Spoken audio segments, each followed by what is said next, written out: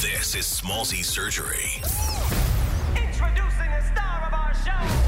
His name is Shazam! Hey everybody, it's Zachary Levi. The fate of your world depends on it. Please welcome Zachary Levi. Now go fight for your family. Go fight for the world. Zachary, hello, sir. Hey Smallzy, how you doing? Good, man. Look at you, big man. I'm so inspired by you, and I don't know if that's a weird way to start an interview, but I just wanted to say, like, I follow you on social, and you speak so openly and so candidly about mental health, and I just wanted to tip my hat because it's so you don't have to do that, and people could very easily in your situation go, oh, I'll keep that to myself, but I want to acknowledge at least your vulnerability there because that's very powerful. Thank you, man. I really appreciate that. And listen, I know what you mean. I don't have to, but in my mind, in my heart, I feel like I do have to. I feel like the more we all feel compelled to bring ourselves to allow for that vulnerability, the more other people feel encouraged and allowed to do the same. Yeah. And if we can all do that, what an amazing world it would be if we could all just put our cards on the table and say, this is who I am, and this is what I'm struggling with, and this is where I need help, and the way that we could see each other and relate to each other and humanize each other and stop dehumanizing each other and recognize that we all struggle with the same stuff, man. It's slightly different, That's true. true. Formulas and how all of our different childhood traumas manifest, but it's all kind of the same stuff hitting us in the same way.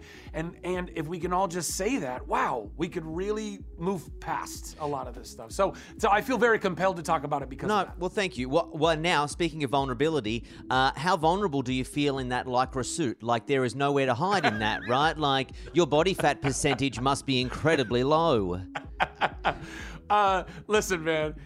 Well, I mean, it also sucks you in pretty good, too. Is there a corset involved? Is there a corset there? Is that strapping you in? Yeah, like one of those, like, 1920s whalebone things. They were really, it's like, I can barely breathe. I can barely breathe, but I look fantastic.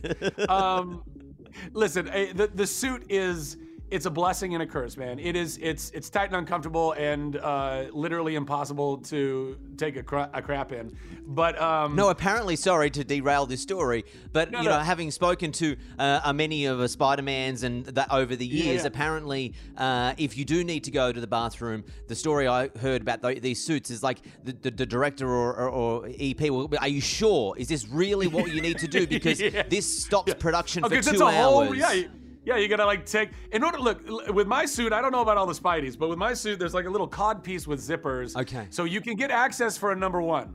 But if you gotta drop a deuce, you gotta take the whole darn suit off, man. Wait till you get home. That's a D-rig and then a re-rig. And so, of course, the first AD's like, are you sure? Yeah. Because we're losing the light and we need to get this shot right now. And you're like, isn't this a more... But the upside, is... Yeah, go. Oh, sorry. I was gonna say, the upside is that...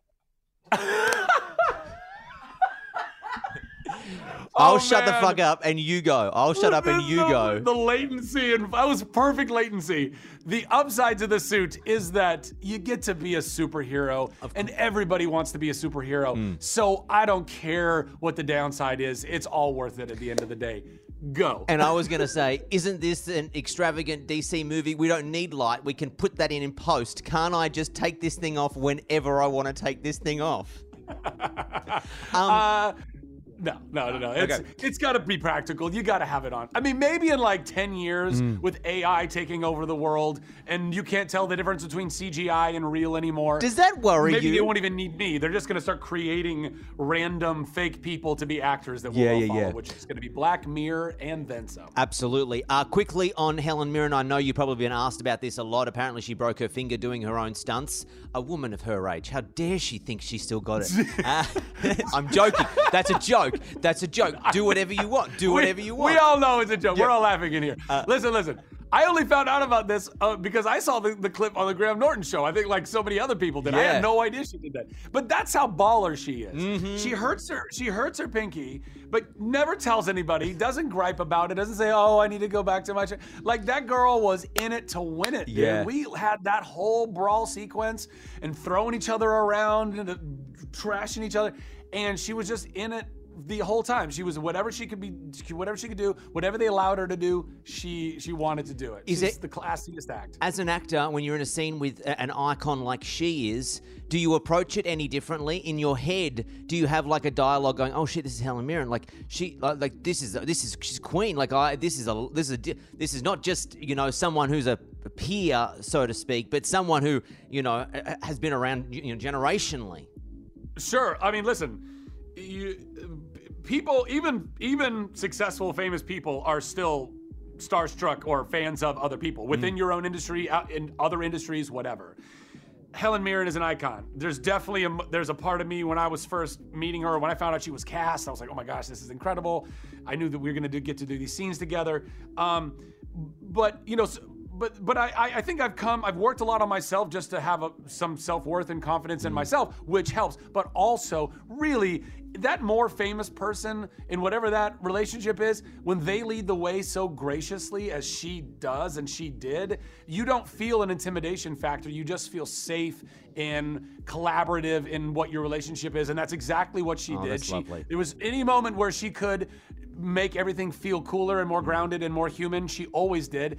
And that's leading by example. So, all the credit to her. That's so lovely to hear, because there's some real pricks out there, and I'm glad to hear that she is not one, No, dude. She's exactly what you hope and think that she is. She does not let you down. I'm being hard wrapped. Sir, it is a pleasure to speak to you. Congratulations on the movie, and hopefully we'll see you face to face one day here in Australia again, all right? Absolutely. I'd love that, brother. I'd love that. Thank you so much. Have a great day. Thank you, mate. Have a great one. Smallsy Surgery is a Nova podcast. For more great shows like this, head to novapodcast.com.au.